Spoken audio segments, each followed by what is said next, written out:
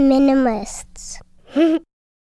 Hello, everybody. Shout out to our Patreon supporters for supporting the podcast. Keep it 100% advertisement free. We're going to talk about how surviving isn't living. I wanted to talk about that today, but we do this little segment here called More About Less, where we start with an article or something to read. It's really a jump-off point to discuss what's going on right now in the world. So this is More About Less. I pulled out an excerpt from The Artist and Soul, which is Erwin's book.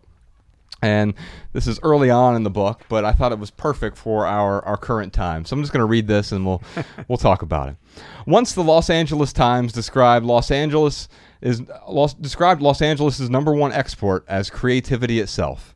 We live in the shadow of the iconic sign that once read Hollywoodland, yet strangely enough, most of these artists were not born here.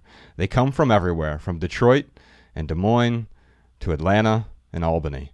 No matter where we are, we live in a world of artists. While it's clear that world-class cities draw world-class talent, it is equally clear that world-class talent comes from everywhere. Megacities rank high in human attributes like intellect, education, and creativity. This could lead us to a false impression of the limited commodity of human creativity. The reality is that big cities pillage small towns by making themselves more attractive to those who are most keenly aware of their talent and take on the discipline to refine it. While I live in a world of artists, I am also keenly aware that artists live all over the world. The artisan soul goes much deeper than simply those who understand themselves as artists and are pursuing careers in an overtly creative field. I have come to realize after over 30 years of studying human creativity that the great divide is not between those who are artists and those who are not, but between those who understand that they are creative and those who have become convinced that they are not. The great divide is between those who understand that their very nature is that of an artist, and those who remain unaware or in denial of their artisan soul. My question here is, has the pandemic sort of ruined living in big cities in a way? Yes. I've been trying to convince. I sent him houses in Idaho, like once I almost moved to Idaho before we moved to Montana. Did you? Yeah, we almost moved to Boise. My goodness. But you're a perfect example of what I wrote. Coming from Dayton to here. Right, because you're from, and then you moved even to somewhere smaller than Dayton. Right, to Montana, yeah, for a bit. Yeah, what's fascinating about that, though, is I moved here pre-pandemic, obviously. We moved here 3 years ago. Right. And I couldn't imagine moving here right now. Right. It's fascinating because, like, everything that we came here for, why do people come to LA? Well, this is the place that people go to tell stories. Yeah. And in doing that, you come here because you have access to everything that LA has to offer until now. We talk about this every single day. Why do we live in a city where our favorite things are the people and like the food and the experience and the coffee and just being in the energy, and then when the energy turns pretty much sours, but you go to a grocery store right now, it is a horrifying experience. Less now than when it first began. Oh, that was terrifying. It was terrifying watching people turn on each other. Well, my wife went to the grocery store and was verbally and almost physically attacked by a man. Yeah. Yeah, while she was shopping. Oh my God. In the middle of all this pandemic and with Black Lives Matters, and people are just so angry and on edge and hostile, and she didn't tell me till later because she was just so shaken up by it. But yeah, when I moved to Los Angeles, a huge part of it was I did a global assessment and came to the conclusion that Los Angeles is the capital of the future. And if you want to impact the future, you come to LA. So it was really intentional for me. And my wife, who's from a farm in the mountains, North Carolina, I had to convince her of this. Yeah. And that I would tell her, look, LA inhales the world and can exhale whatever you put within it. And now I'm like, I don't know why we're here, because LA has lost its place. And she goes, yeah, but you've preached this for years. You've said this for years. I said, first of all, the internet shifted geography. Yeah. And our most, even at Mosaic, our most faithful contributors almost have never walked into our building. Wow. They live in other cities and other places that are not in cities. And what I find is that the more wealth people have, the more they're choosing to leave cities. Fascinating. Yeah. Now, there's a few reasons for that, right? There are a lot of reasons for that, but some of it is, interestingly enough, when you actually develop wealth and you have a deep faith, a huge part of the value is, well, I get to create some sense of peace in my life. Yeah. And what you're advocating, they just create a minimalism with wealth, Yeah. but sometimes the minimalism is people. Yeah. They just decide they don't want the complexity of people around them, and just to live a very simple, private life. Yeah. But when you're looking at cities like LA, all the things we loved, like restaurants and coffee shops, and the quality of life that happens through creativity and diversity and opportunity and the synergy of people interacting, talking. You walk in a coffee shop, everybody's talking about an idea. Right. There's this energy. Feed off of it. There's an energy in the city. It's all gone. Yeah. So you couldn't go to the beaches either. Like there was 4 months where you couldn't go to the beaches. You couldn't really hike. You couldn't surf. I couldn't surf, it was sad. We still surfed, but we had to sneak out. So then there are a lot of downsides to living in a city.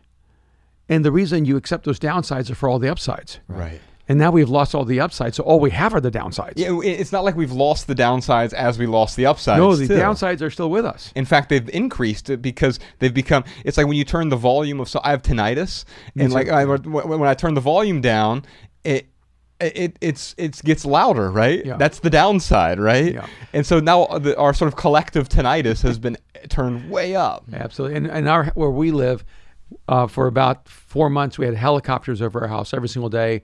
Almost every hour, nonstop. And this is you live near Garcetti, right? I do. We were talking about this. So we were recording something for Netflix, which will hopefully be out around Christmas, the day that the riot started. I don't know if you remember, but like you were driving, we met out in, I think it was Culver City. Out there, yep. And as we were driving back, I was texting Kevin like, hey, did you guys make it back okay? Because Fairfax was on fire. Yes, that's right. No, and that's really walking distance from our house. Yeah. And the street, that was one street off of the street we live on. And we couldn't get home. Everything was getting set on fire. The police were everywhere. Even the people during the protests were going by our house. And it was intense.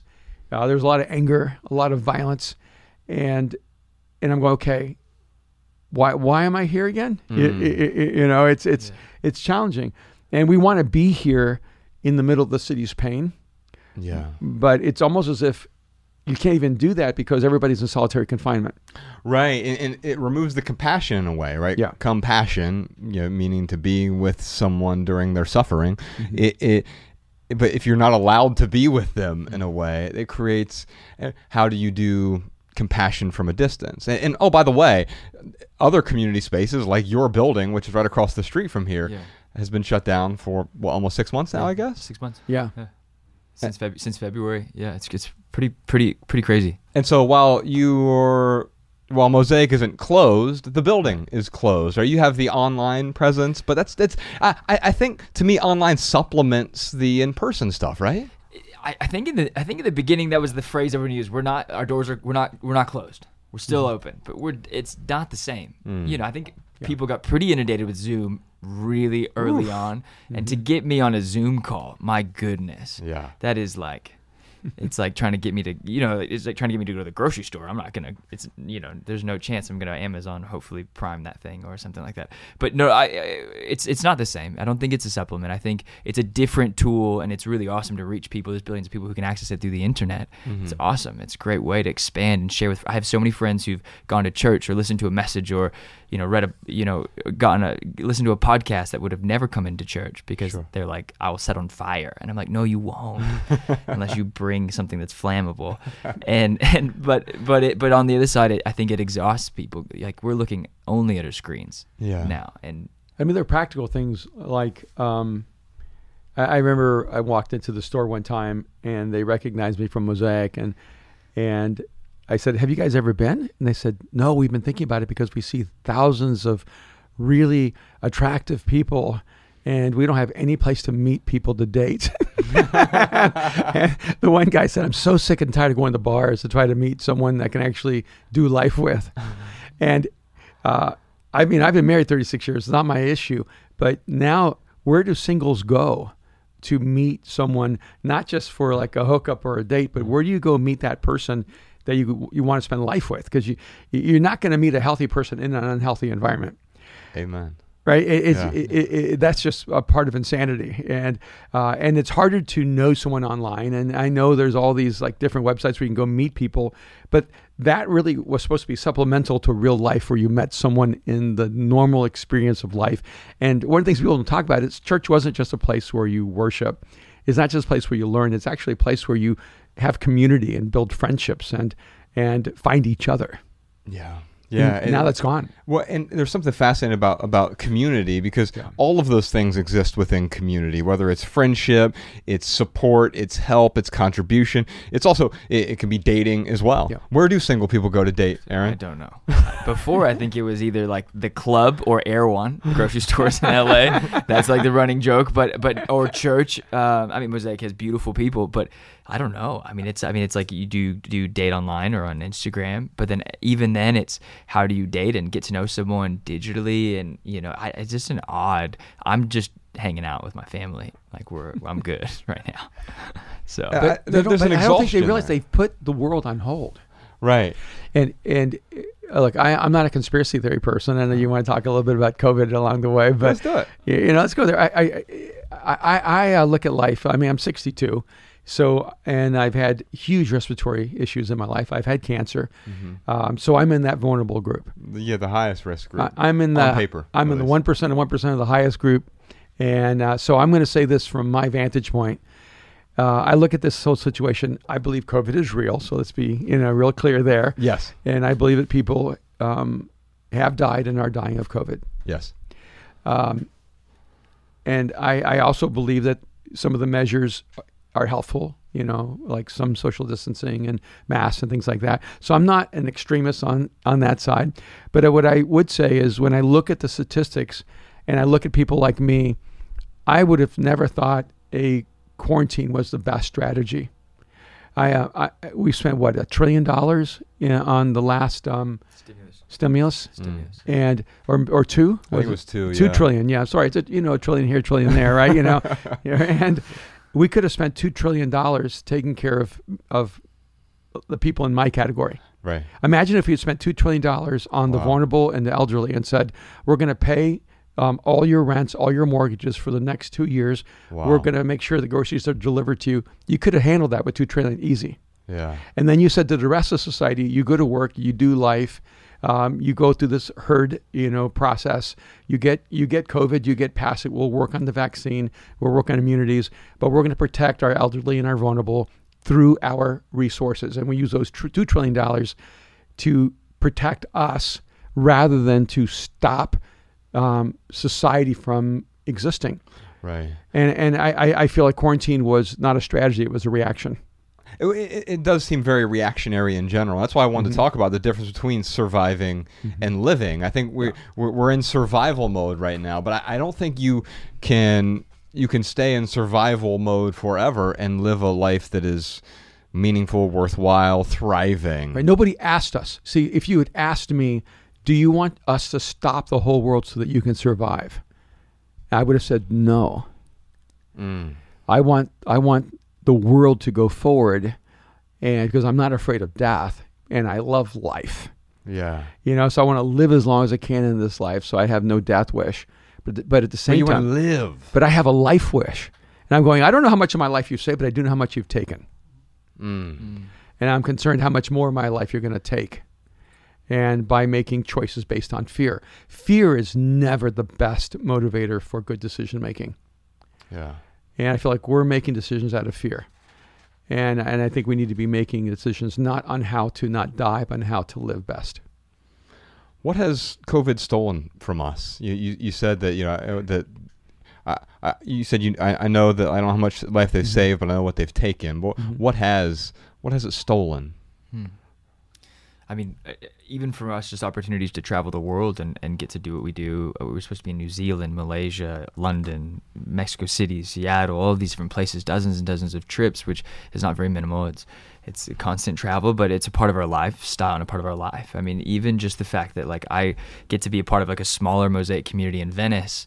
We meet in the elementary school on Abbot Kinney, or we did, and and then to not see friends for 6 months is actually crazy. Or even just the friends who just don't live here anymore because their jobs have said work from home, and the leases are up, so they're living in Ohio or they're living in Florida, Texas, wherever they're from. And it's just for me, even dating, like it's such a different experience to go, hey, I'm not going to meet anyone for a while. Yeah. Or if I'm going to meet someone, like we probably won't see each other. Or there's that breaking that whole barrier of it's already weird and awkward to meet someone at wherever you are, to go, you want to go hang out in a third space where we don't know each other and we can figure each other out. But now it's like, let's go do that and possibly risk our lives, right? That's what the media is saying. And you end up just these fears start layering, And for me, I'm highly OCD, so I'm using that hand sanitizer all the time. But I do think it's stolen so much of our lives. What has stolen that we cannot measure at this time is our mental health. The ramifications of a year-long quarantine on a generation between the ages of 5 and 16 are going to be devastating. They're going to live their lives in fear. Yeah. They're going to be experiencing the effects of post-traumatic stress disorder. Yeah. They're going to be struggling with depression and suicide.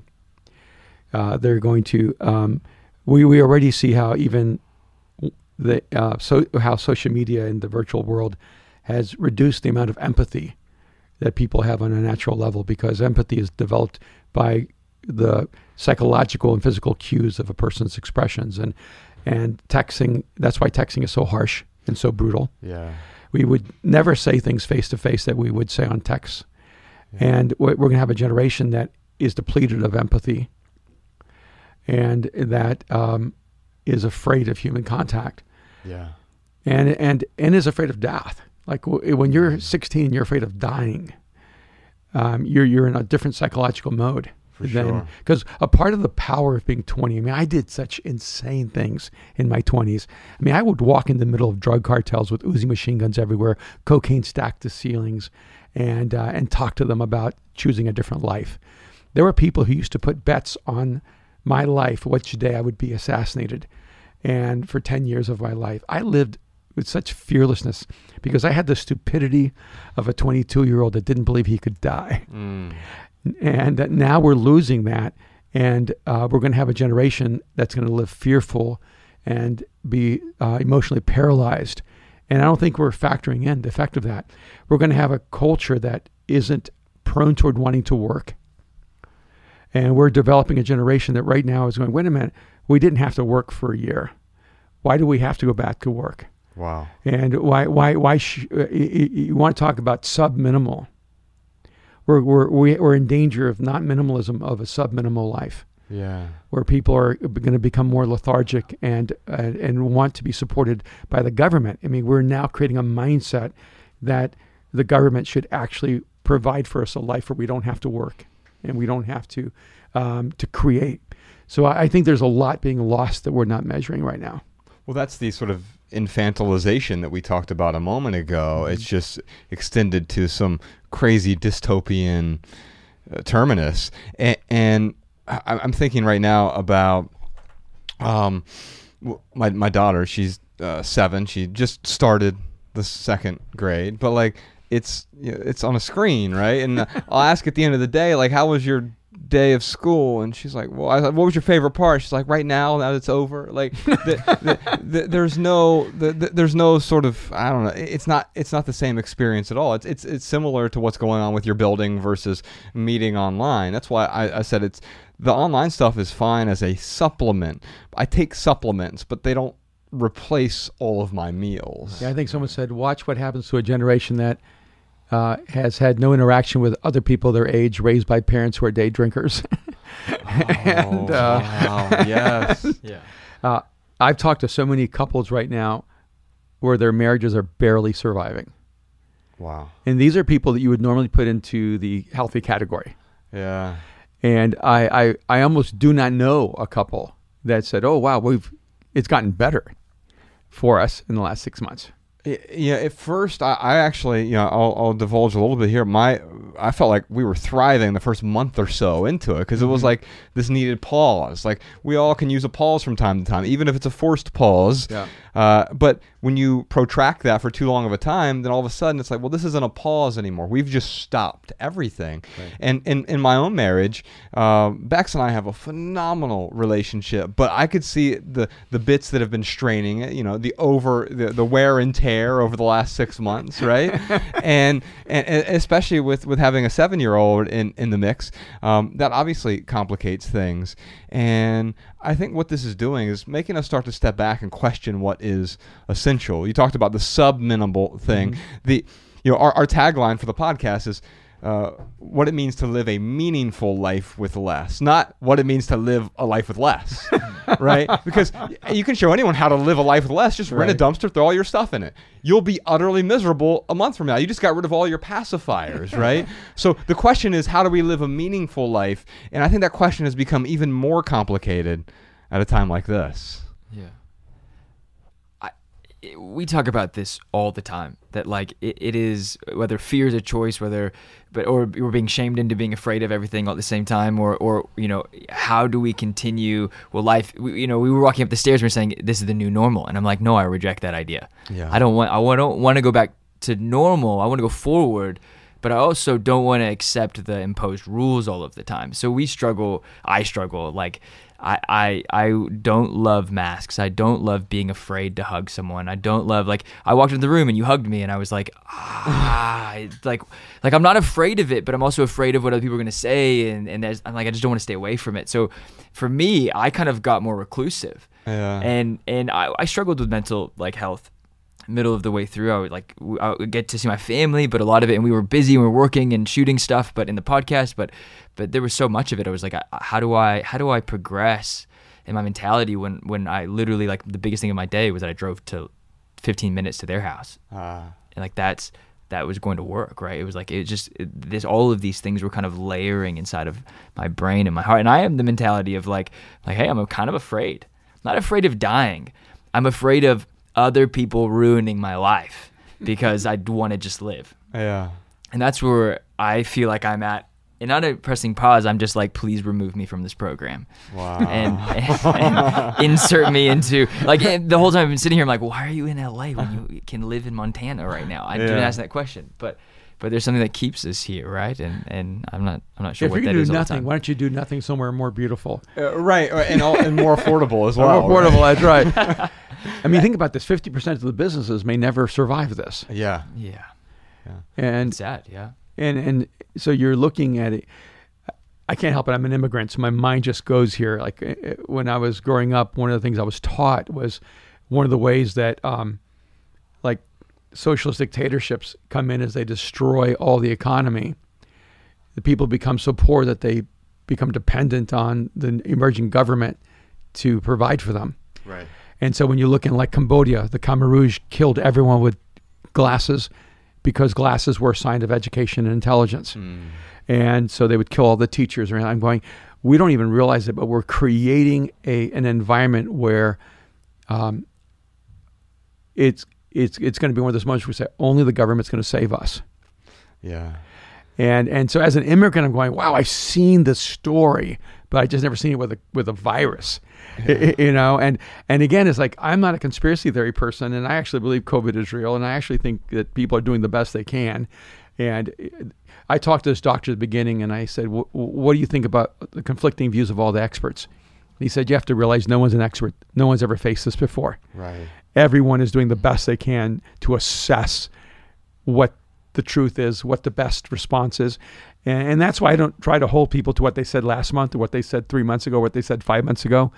But when people say trust the science, you need to realize science isn't a person, and science is an intangible. It's not about trusting the science, it's about trusting the scientist. And scientists are human beings with fallible perspectives. Yeah. And so I was thinking, it's interesting. Trust the science sounds to me like those fundamentalist Christians who'd say, the Bible says that I believe it, and that settles it. And I'm going, whoa, trust. The people go, trust the Bible. I'm going, trust the science. No, it's the interpreter of the Bible that maybe I don't trust. Ah. It's an interpreter of the science that maybe we should, question. Not necessarily their motive, but there was a time they would bleed people. Doctors would bleed people saying, this is what's going to fix you. Yeah. Leeches were, what science said was the best way to remove that disease. Look, science is always evolving because it's human perspective on reality. Uh-huh. And so I do trust science. I don't always trust our ability to understand the science. Yeah. Because the science is bigger than us. And the science evolves. That's something you talk about all the Yeah.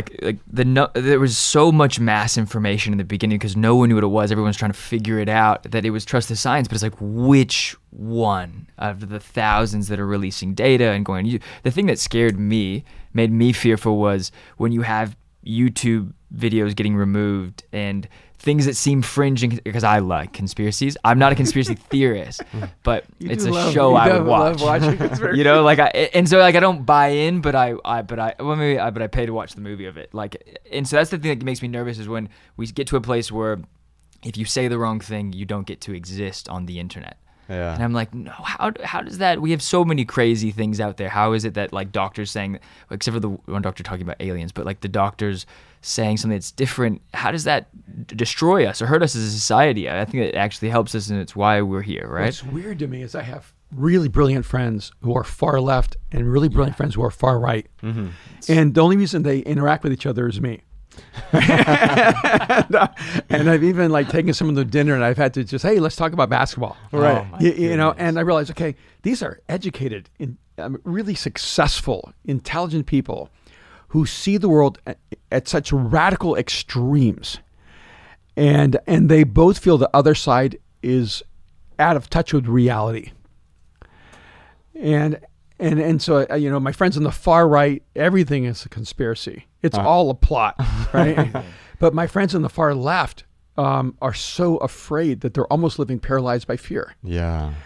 And I've never been predisposed toward extremes, and I find things usually on extremes that are both radically compatible. Well, I think that's the thing. You have been predisposed to certain extremes that you didn't even realize were extremes. So the minimalism thing. I think this is actually the problem with tribalism. I think tribes unite against something. Community unites around something. And when I'm looking at the far right or far left, isn't it really weird that if you walk down Hollywood Boulevard and you see someone not wearing a mask, I can also tell you what they think about gay marriage and about guns and about abortion. And it's like, well, wait a minute. How does? And it's because we've decided, I have to agree with everything my tribe says, and that's the reason I don't want to belong to a tribe, because I can't possibly agree with you on every single thing. What I do like, and I think it's what you all are trying to create, is a community where you're able to disagree about things in a way that's like, oh, you know what? I don't know what he thinks about that because we are united around this other thing. I mean, that's something I grew up with. You always just kind of, if there's anything that you indoctrinated me with, was this mentality of if you were only against something, then you're for nothing. You have to surround yourself with people that you are actually for things together.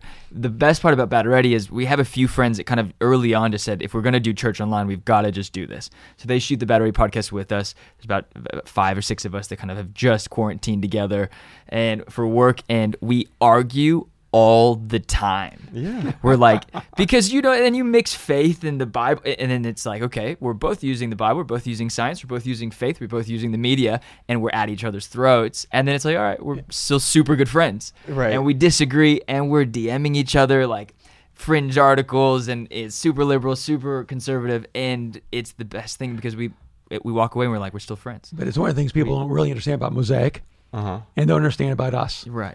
Is that we've never created an environment where only one side of any issue is expressed at Mosaic. That's dangerous, right? Because if you're saying the other side is not allowed here, then they're either going to repress it and hide it, or they're not going to be exposed to new ideas as a result.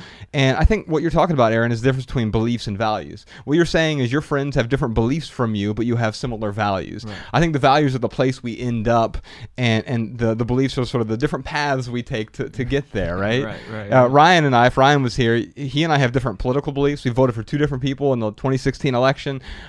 We have different religious or spiritual beliefs. We have just different personalities personalities. Like, we're radically different, but we have the same values. And I think that's what brings us together, even though we take radically different paths to get there. I wrote this down. I wanted to get your thoughts. I thought this was a nice pivot from what you were talking about here.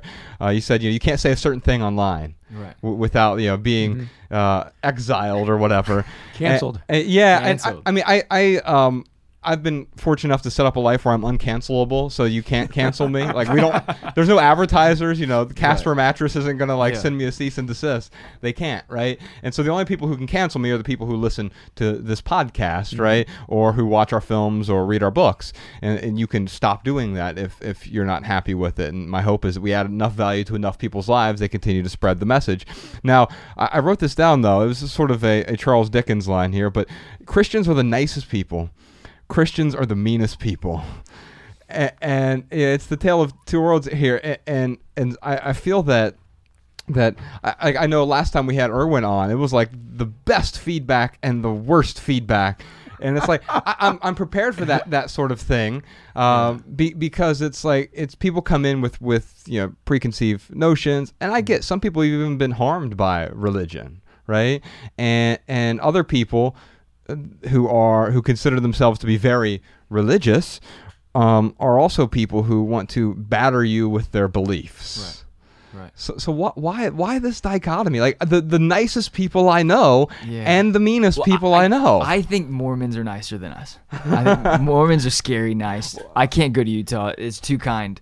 But I have Mormon friends, and I'm just like, I don't understand it. I'm like still cynical and bitter at some things. And no, but I think a huge part of it was like even just my faith story. I grew up in the church and hated Christianity. Wow. I always believed there was a God, and I was really young, 11 or 12, and I remember asking my dad, how do you know there's a God? And he's like, well, and how do you know it's Jesus? And I'm asking him these big questions at 11, 12, and maybe that's what normal people do. And he was like, well, what do you want to study? I was like, I want to study everything. So he dropped me off at like a Buddhist day camp. He sent me to like a Scientology information day on a Saturday. He sent me to study Mormonism. He sent me to study Islam. We would be in Japan, and he was like, study Shintoism. I'm gonna drop you for the temple while I go speak and preach. And wow. And he just never. So many, I think, religious people live in fear of this, if you open your mind, you're going to be stolen from me. He was like, you can have them, and if what is true to us is true, he'll find his way back. And so I grew up in the church, and I really didn't enjoy it, and I found the Christians that I was around to be really judgmental and guilt and shame driven, given my family wasn't, but I kind of existed in this world. My dad was pretty controversial. He believed everyone is creative. He believed some really interesting things that people would kind of nail him to a cross for and really go at him. And sometimes Christianity can be some of the most unkind people to Christians, which is so interesting. And so for me, I went at some point in New York. I moved to New York. I was kind of on a life journey, and I realized if I'm gonna take this step to actually step into faith and kind of come back to this relationship with Jesus that I had, I need to be a part of the change, to change the thing that I was so embittered towards and hated so much. And so that's a part of how I got back to church. It wasn't because I loved it and it was this safe place that made me feel so good. It was actually a place that I had wrestled the most with.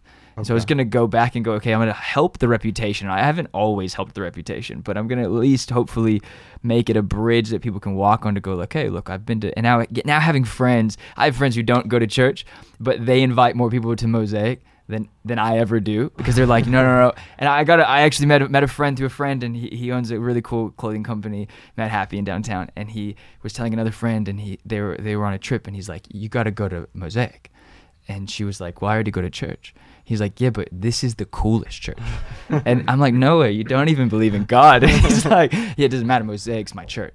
And I'm like, okay, bro, chill out, don't be oppressive about our situation. I was talking to Erwin about that last time we were in here, and there's a staggering number of people who have even different faiths, right? Or no faith, agnostics, atheists who attend. What do you think it is about Mosaic that attracts Christians and atheists and Buddhists alike? Well, it's probably more than I can fully understand. I think a part of it is that, I mean, to be really simplistic, I actually think it's because I really like people who are different than me. and people immediately get that sense of, oh wow, I really do belong here. You know, and I didn't start Mosaic for Christians. For a long time, I wouldn't even allow Christians to come. And I started Mosaic for people like me who were outside of faith, and my friends who were outside of faith who might never consider the possibility that there's more to this life than what they can see with their senses. And so I created Mosaic for the outsider. Wow. And it's always been like that. And some of it's like my own like internal sense of the goodness of people. I think religion keeps trying to put things into people, and I'm just trying to pull things out of people. I think that there's hope in there, and there's goodness in there, and that there's love, and that there's the most extraordinary level of humanity inside every person. I just want to pull it out of you. And so I've always said to Mosaic, look, we're not trying to put anything into you. We're trying to pull things out of you. It's there. And if it isn't in you, it can't actually be superimposed to last. You know, and that's it is part why, yes, I did. I must have confused Aaron so much. We'd go to the Shinto temple and the Hare Krishna temple and over at the Buddha's temple. And I never felt that I should try to hide Aaron or not expose him to everything in the world, because there's truth there is truth in everything, and you need to learn to see the truth and beauty in every expression of humanity. But there's also like real human darkness out there too, and you need to be aware that not everything is as it seems. Yeah. And what I say to you won't change you, but what you see for yourself, what you experience for yourself, that will stay with you. And I don't know if I should share this, but like when we're talking about the meanness and the toxicity, it's not just in Christianity anymore. It's across our entire culture. And the same day, I had a friend who went to the RNC convention in the White House. I didn't know he went. I was shocked when he posted a photograph, and he's a friend of mine with his wife. He lives in Texas. We weren't that shocked. But I liked his photo because I like him, and I believe in him as a human being. Mm-hmm. At the same time, I'm privately interacting with people in the Biden campaign and saying, hey, here are things that you need to really look at to more effectively communicate your message. And we're having that conversation. Now, that's just the way I'm built. Like I don't demonize people on either side. I look for the good that people are trying to do, and I understand their issues on, but then I start getting these private DMs. How could you ever like this person's photograph? Wow. And I'm sitting there, I could easily like defend myself and go, you know what I've been doing privately all week? Yeah. But I don't, because in fact, I normally don't even mention these things. I don't think I've ever even mentioned on Battle Ready. No, never. But I was like that with the last several campaigns. I feel like if I can help the left and the right both think more humanely, if I can help them both think more holistically, then I'm trying to do good in the world.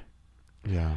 And it's even true on other issues. Like there are people who become angry with me. I'm sorry you had negative response. Oh no! I mean, the funny thing is, like, we also get negative responses when we have Sam Harris on the podcast, right? Yeah, who's world-renowned atheist, but then also like you have both Christians and atheists that are mad at him for various reasons. So yeah. I think that you're right. There's something there about the.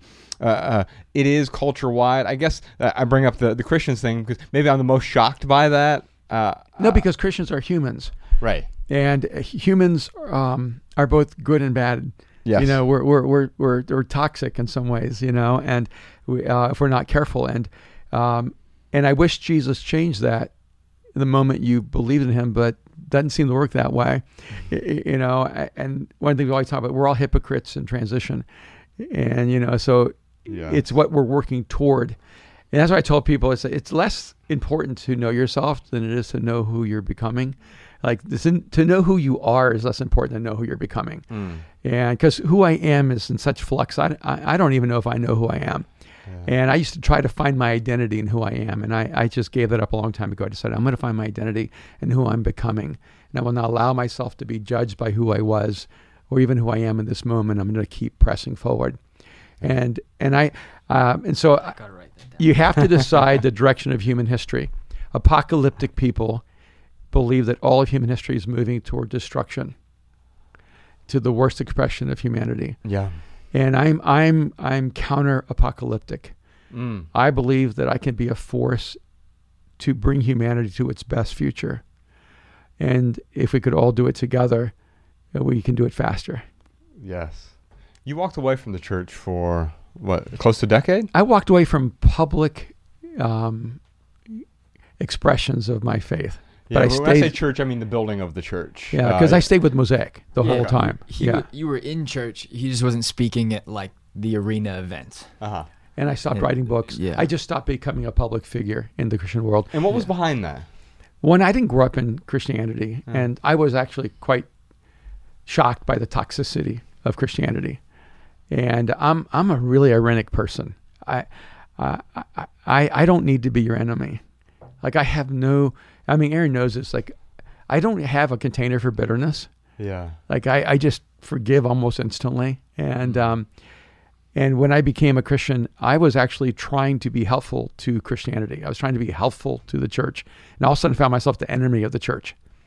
I mean, like How things. so? Well, I mean, let me just throw this out there. We're gonna have Rob Bell in here next week. Oh yeah. He's been on a few times. He has a new book coming out called Everything is Spiritual, but he was sort of, I don't know how he would describe it. I'm looking forward to talking to him about it, but in a way, sort of cast out of the church that he built. It sounds to me like this is something a little bit different. It is different because Rob, and I've known Rob since he was young. Yeah. I spent Christmas with us like 4 years ago. when he was At our young. house. Yeah. They were at our house for nice. Christmas, and I've known him forever and love him. And he was seen as almost like the poster child of a more conservative Christianity. Mm-hmm. So then when he shifts, and like when he wrote the book about Love Wins, Love Yeah. wins, I mean, he was 30 years old, I think, when he was sharing the ideas with me. We were in a barbecue restaurant. Aaron was with me. We were at a Thai restaurant. Korean Thai barbecue. restaurant Oh, in Thai? Culver City. I remember exactly. I was like 11 years old. I remember exactly what it was. And I told him, say, hey, these are not new ideas, but they're new ideas to your audience from you. Right. And I said, I think you should wait till you're 40 to write this book, which he did. And he Wow. actually writes that in the introduction. I said, because you're 30, so your followers are 18 to 25.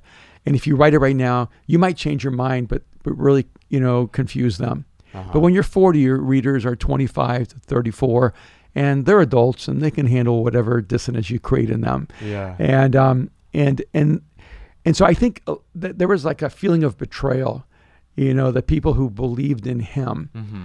And he felt betrayed by the loss of them, I think. I'm not trying to speak on his behalf. Right? Sure. And I think there's a lot of pain there. Yeah. I was never seen as a person that was like a voice for the right. Uh-huh. I was never seen as a part of like conservative Christianity. Right. So no one ever felt that, quote, I misrepresented myself, or that I was one way, now I've changed. They always wanted me to change to be the other way. And so I was always seen as a heretic, which has actually worked better for me.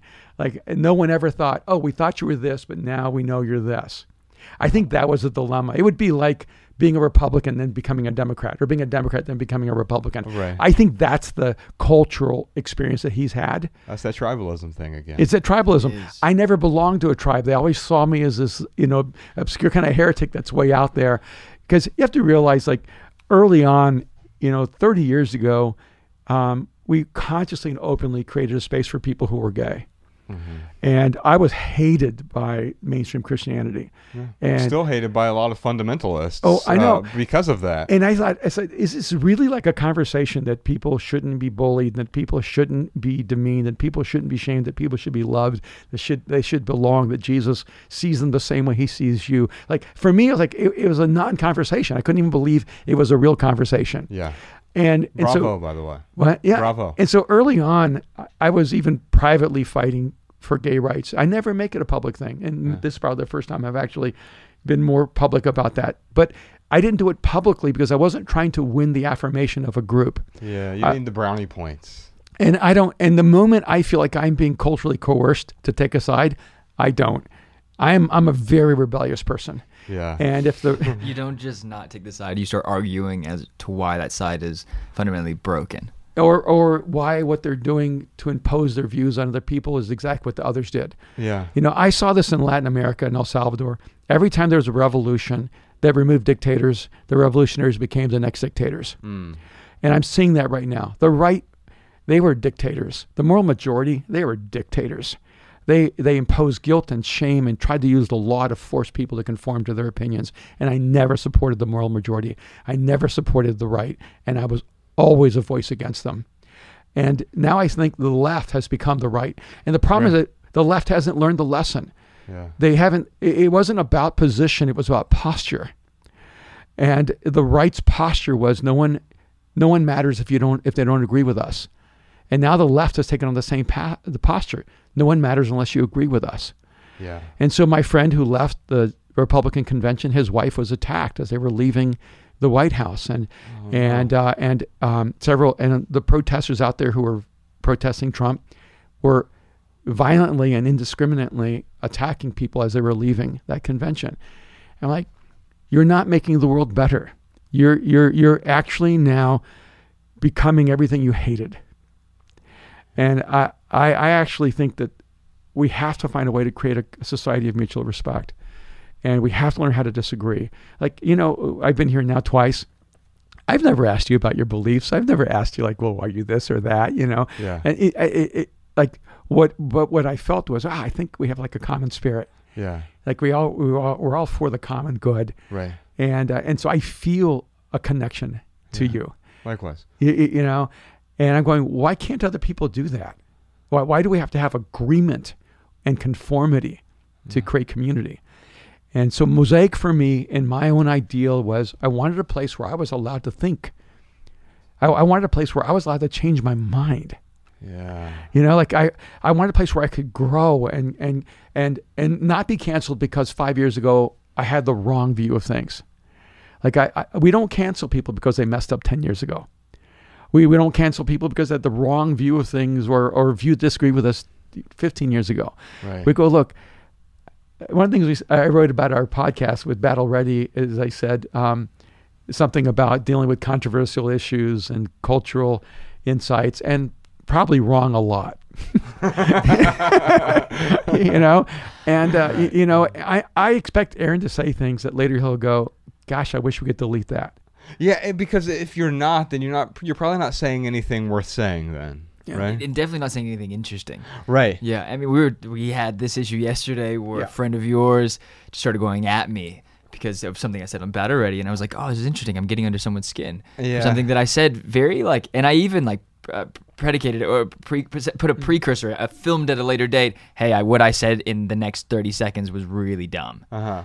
And so, don't hold me against me. I've slept. I need that drop. I was for every episode. I was jet lagged. I was angry. I was in Sweden. It was cold, and I said some things, and it wasn't really that big of a deal. But I really got under someone's skin, and we're having that conversation now of we're talking about the gay community in a way that we've never had. We're talking about politics in a way that we never have. We're talking about personal issues in a way we never have, because in the Christian world, it's like we're Hogwarts. It's like this crazy thing where you're not allowed to think outside of what is premeditated and decided for you to believe in. And the issue with Rob too, I remember I came to find faith again at a church in New York City, and and they knew we knew Rob, and it was like, what about love wins? And I'm like, what about thinking? Yeah. Yeah. You don't have to agree with them to think different. How weird is it? In 2 books, Rob mentions me. In his first book, Velvet Elvis. Yeah. And because I'm the one that convinced him to start writing books. And then in Love Wins. And I had so many people going, you see, Erwin's a heretic because Rob Bell likes him.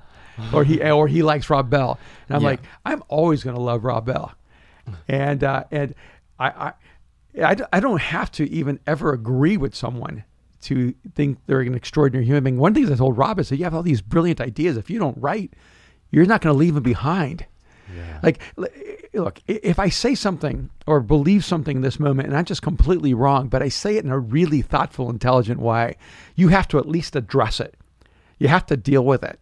That's why to me, the Sam Harrises of the world are so important. I love Sam Harris. Because if you don't have really intelligent atheists, then you only have dumb atheists, and you only need dumb Christians to relate to it. Yeah. It's funny you say that. I was at a Sam Harris event once, and I hear someone behind me, I hear a dumb atheist behind me, espousing these talking points, but it sounds so weird and bigoted and awful and mean. And what he's trying to do is he's trying to have this sort of intellectual twist that Sam Harris is a genius. And then if you just take those ideas and then make them two-dimensional, you realize you take the life out of the thing. And you see that in Christianity as well, where you get people really mad because Erwin doesn't believe the world is 6,000 years old, and you're like, well, okay, like, well, can we at least talk about it? Like, well, do you trust the science? Oh yeah, that would be another thing. Things like that, where I forget. Like so many things are so obvious to me. Like I'm going in Genesis, the sun isn't created till day 4. So how do you even have like let there be light? How do you have time? Oh, like let there be light. Yes, there's light in the universe, but then it's like in day 4 is where everything begins to happen in rotation. But wait, so if you look at Genesis literally, isn't it the light is created before the sun, and it's like but light is created before the sun, even scientifically. I don't know if you know that, because everything is energy. Okay. And so that actually aligns with reality and with the science. If you trust the science, then everything is energy. You're energy. I'm energy. I don't know if this is news to you. No, I write this down, Sean. Aaron, what were those 8 years like as he stepped away from being public facing? I mean, what was it? Sorry. Yeah, what was it like? What for you, for the family, for him? I was cutting you off on your podcast. I can only cut him off on my podcast. We're working on the cutting off thing. But the 5-6 years where he stepped away, that was kind of the season where I stepped away from faith. He didn't say it, but he really did it for me in our relationship. We got to a point where he always told me this growing up, like, hey, if this becomes too overbearing or something that you guys can't handle or deal with, I'll step away and do something else. He was a business consultant before you were pastor, and I kind of grew up him pulling me out of field trips, dragging me down to Disney and talking about how to like diversify marketing and creating these different things. And so I grew up like a very eclectic, I was raised very eclectic, boardrooms and then also doing church in East LA in the ghetto. I grew up, all my friends were in gangs I would stay away from, or like living in like the hood and kind of thing. And so the 5 years, it was the 5 years I was in college, or 4 years I was in college. And so for me, I came home one day and he basically, one of his great friends was a security guard for like Oprah and all these, Denzel Washington, all these people. And he's a big dude. There was like a Marine, Navy SEAL. And I'm like, hey, why is James standing so close to you? And he was like, yeah, well, there's the death threats on my life. And so something that was really interesting growing up, it was like, okay, I knew you were controversial, but now you're getting to a place where people are trying to kill you for what you believe in. And It wasn't people who didn't believe. It was people who were Christians going, we're going to take you out because you don't believe this far, far, far conservative viewpoint that we do. Yeah. And so for me, it became this thing of like, hey, if they want to kill you, I'm good. Like, I'll take the God stuff, I'll take my beliefs, but I'm going to walk away from the church and that side of things. So those 5 years for me were felt personal because he really invested in my life. He wasn't disconnected from us. He was disconnected from the whole Christian world that was accessing him and his books and all these things. And you left millions of dollars on the table, and then you became more successful in business. What business? I started a fashion company and a film company, and we had a tech company. Yeah. What is it like to have the most dapper father in all of... This is my introduction to beautiful girls. This is my dad, and this is what I'm going to look like in 30 years. So we're good. And if that's not a down payment on the future, but no, but it was like those 5 years we adventured together. Like I was in college and he started this company. I kind of became the janitor, and he kind of just was like, "Are you interested in this? Okay, cool. I'll invest in these things." And it was fun. That's the thing. Even when people were trying to kill you, we still had so much fun trying to just stay alive. Like, and they were real threats. We had people showing up in the middle of the night at our house, and so I had kind of this early onset like idea of like, hey, what we do in this world is kind of dangerous, and thinking radically is dangerous for people who do not think radically. And so for me, it was, if you believe it, you really got to be bold about it. So those 5 years were life-changing. Yeah. Were life-changing. It was such an investment. I think that's why I'm forever in debt, but also just so loyal, deeply loyal. And I when I moved back from New York, I was working like a corporate fashion job, and it was funny because I was like, you talk about this minimalist thing. I had one pair of jeans, black jeans. they were nice pair of jeans, but they had been given to me. So I would literally wear those every day to work, and then I would go to bartend, aka I'd go wash dishes just to pay rent from so I'd go to work 9 to 5, then I'd go from 7 to take a train down to Chinatown and work from 7 to 4 in the morning, and then go back home to Brooklyn and then do the whole thing over again. And it was the best part of my life. And I was like, my life is, and I went from that, from working at a company with my dad and now needing to be independent. So I gave up the money, I gave up the car, and I just went and moved into a little apartment in Brooklyn and tried to figure it out myself. And so for me, he was always so encouraging. He's like, why don't you tell me that you need things? And I'm like, I'm good, I'll figure it out. You were always so willing to let me go, but also willing to receive me when I came back.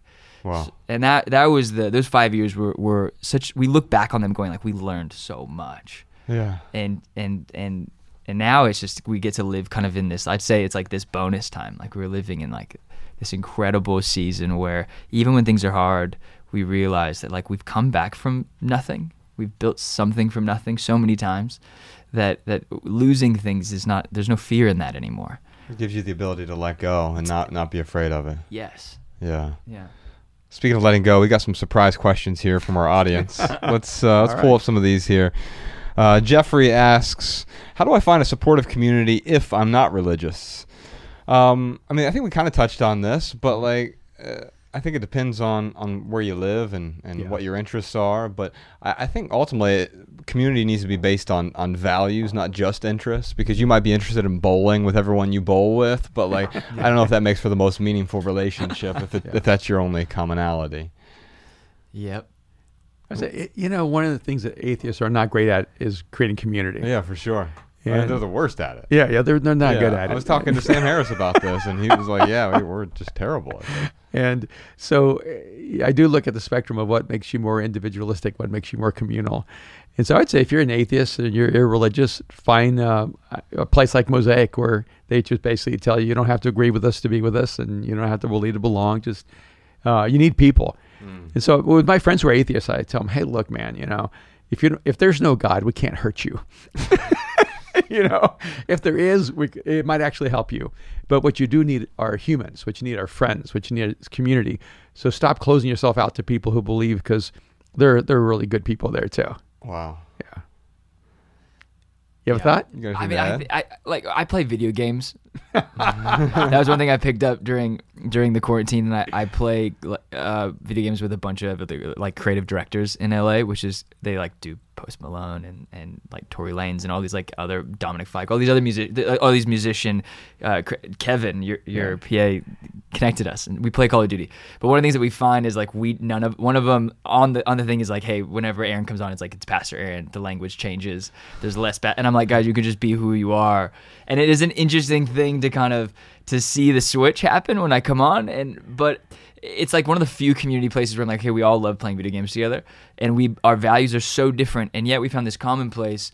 And so we talk about faith, and over time now, 6 months later, they're like, hey, can you pray for me? Or hey, this was going on in my family. And I'm like, oh, this is kind of cool. Like, yeah, I'll pray for you. But also like, we kind of found this place where we don't believe anything the same, but we have fun together. We find joy. So I think that's, for me, it is hard when you're outside of a church or you don't play sports or XYZ, but like find people you can just laugh with and express joy with. Yeah. And I do things with people that I don't enjoy. Like you like certain things I don't like, and I just suffer through them.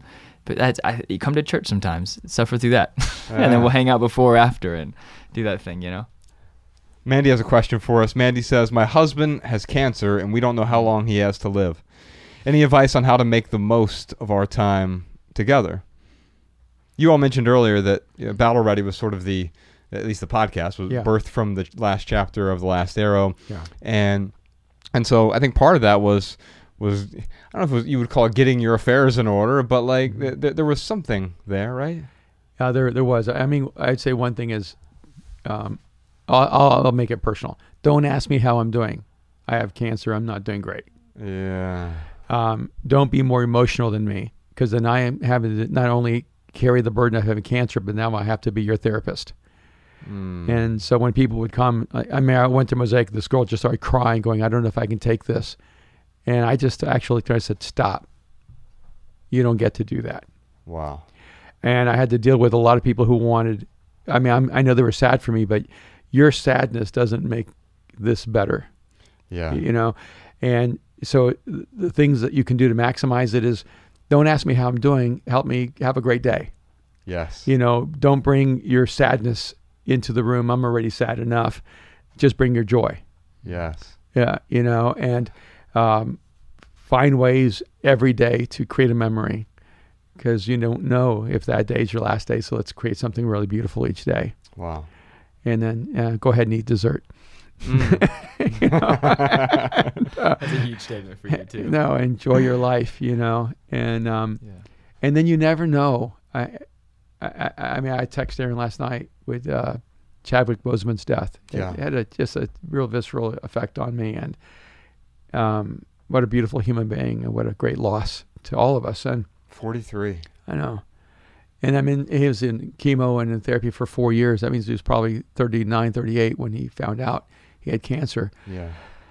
Young, right? And he lived those years so well, and people didn't even know he was sick. Right. And he created so much great art. And so there's some sense where you have to decide that you're not dying, you're living.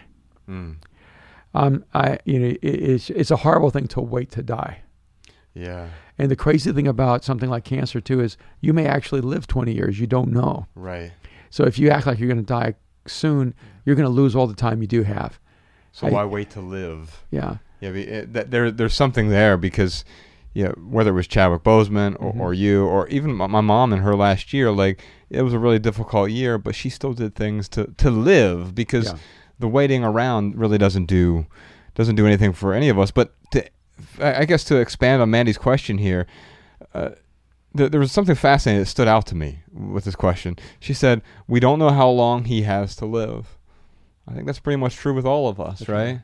I've had some really bad health issues over the last 2 years. Last summer in particular, I thought I was dying. The really bad GI stuff that was happening, and doing all these colonoscopies and all this stuff, trying to figure out what the heck is going on in there. And it was a really bad time. We don't know how long we have to live. And so maybe talk to me a bit about gratitude throughout this whole process, Aaron. I mean, never did I think that we would spend this much time together. We work together. We've always been close, but during even this quarantine, 6 months of like my whole life, you traveled probably every week, 52 weeks a year. And so then you get into this place where you're fighting cancer, you're going through this battle. And I think the one thing I learned was, how do we leave? I don't want to leave anything off the table. I want to put everything on. Like ways I've felt, things that frustrated me, things, how you would, if you knew you were having a bad day, you wouldn't say it. I would pry it out of you. And maybe I was oppressive in that way. But for me, it was now looking back going, I'm so grateful that I did that, because we're able to be honest and transparent with each other in a way I think we never were before. It was like, how are you? I'm good. Because that was how we were trained to be. We were always just trained to be good. Fine, thanks. Fine, thanks. And I would have never gone to text late at night, hey, I'm like, this Chadwick thing's really messing with me. Yeah. So like, I'm just grateful we're on a different level of transparency and honesty and openness of even just how we feel, how we think, and how we need to change and grow. And so gratitude for me was just this time thing, that 6 months, like I get to go see them every day. Yeah. And they hate it, I'm sure. but I get to kind of go in and bug them, and I'm so grateful for the time thing. So I think, I've been in that position. We don't know when we're going to live or die, or we don't know when we're going to die. So we only have the choice to live. And some days it's harder than others. So right. I think on those days, being grateful, just know like, hey, I'm with you. And if we do nothing, then that's a day well spent, I think it also had an effect on your life in that you came to me and said, I don't want you to have to die for me to step into my own purpose in life. Oh, wow. Yeah. Do you remember that? I do remember that. Talk about that. I think, it's hard talking about that fight for me. Like, it's very visceral. It's still a feeling that, I think a year later, my sister and I came to each other and were like, did you ever process this? And I was like, I don't think I ever did. And sometimes I think we go to war with things in our lives and we don't ever like look back and go, okay, like what got broken in the process. But in that moment, I felt like, me and you are very like legacy driven, and we talk about being a hero and how can we live our most heroic life. and we talked about like the sacrifice of death and life of it. I felt personally like I didn't want to miss the calling on my life and him pass away and never actually step into it and receive the things that portion of that blessing or that portion of that investment that I would have gained if I had just been willing to listen. And for me, it was like opening up my mind and heart and going, okay, like input into me, the things that I would have lost from you, you know? Yeah. So it was just sitting down and listening, I think. And, yeah. That's a gift in and of itself. Chad has a question for us here. I want to attend a church where my beliefs don't comport with most Christians, at least not literally. Any thoughts? Yeah, I mean, I think we kind of talked about the church for atheists thing already. But it's also like, stop trying to be in charge. Like, if you can't go to a church because they don't agree with you, it means that you have a need to be in charge. Yeah. Because the sort of control freak, the OCD that we share. I'll never go to a church that agrees with me. No, I gave up on that a long time ago. Not even your own. Not even my own, because I don't even agree with me. So it's like, when I have other guys speaking, I don't agree with everything they say. Yeah. And it's just, you have to let go. You have to be willing to be uncomfortable too. Me and my mom have such an interesting relationship because we agree on so little, more and more over the lifetime, but we used to go at it, but it didn't stop me from sitting down with her and spending time with her. And I think we've become so unwilling to spend any time with anyone who disagrees with us. That's so unfortunate. I'm like, no, and my mom is such, like, she loves her dinner rules. Like, she's so Southern. It's like, there is a process to how you do it. And I'm like, let's sit wherever. It's on the floor. It's in the front yard. Aaron McManus, we have guests in the house. If I walk into a room and don't say hi to every single person individually, I get in so much trouble. But I also know that when I walk into a place, like, it's okay if things are different for me. And I think sometimes we can become so controlling of our environments that it just ruins our ability to enjoy the simple things. Yeah. Yeah. Edward has a question for us. I'm deeply unsatisfied with my life. I'm overweight, stressed out, in debt, and haven't found my passion. And I don't know where to start. Help. Wow. Yeah. I mean, it's a lot. It's like, how do you eat the elephant, right? Well, he said he was overweight, so don't eat the elephant. And I actually think that, I'm joking, but that's a good place to start. Yeah, health. It is your health, and your body is the container of your soul and your brain and whatever else you understand to be inside of you. And when you are apathetic, it dominoes to every aspect of your life. So I'm 62, but I still try to be super healthy. Yeah. And I still work really, really hard to pull everything out of my body. I know that when my body is not well, I'm limited in my capacity to actualize my dreams, my purpose, my intention. So I can say, look, it probably took years for you to get in this really bad situation, but you want to get out of it in a week. Right. And so I would give yourself like a year and go, I'm going to try to spend a year detoxing from all the bad decisions I made. And in that year, I'm going to get healthy. And you're not going to do it by yourself. I can already tell you that if you got in this situation and you don't know how to get out, it's not going to happen alone. Yeah. You need to get a trainer, or you need to go to 24-hour fit, or whatever's left open, or you need to find a way to start walking every day. You need to get people in your life who are living the kind of life you want to live. Yes. And I find when I get around people who have the characteristics I want, I start taking on those characteristics. We're very environmental. For sure. If we get around really smart people, we get smarter. If we get around people who don't think, we don't think. Yeah. If we get around violent people, we get violent. That's right. And if you're around lethargic people, you just stay lethargic. Yeah. Or it's if you're by yourself all the time. Yeah. You talk to me a lot about sleep. I think he might need sleep. Yeah, one of the things that we talk a lot about is like sleep patterns, because I have sleep issues, but the hours between 10 p.m. and 2 a.m. are the only 4 hours your brain actually gets rest. And so if you go to sleep after those hours, your body will get rest, but your brain has not rested at all. Oh. So it's really important for your brain waves and for your mental health to get some sleep between 10 and 2. And it's also like about when you wake up in the morning, it's really important to get about 45 minutes of direct sunlight. It doesn't mean you're laying out in the sun. It means you don't wear a hat or sunglasses. Drive with your windows down. We drive with windows down, because that sunlight will actually reorient your your brain patterns and mental rhythms. It helps release like the natural melatonin. So it's soaking in the sunlight to release your natural melatonin when the sun sets. So I've really worked with like interesting 3 thing. neuro clinics over the years, and For your sleep. just working with, I have fascination with neuroscience, but some of it is because I had unusual brain patterns that I needed to address.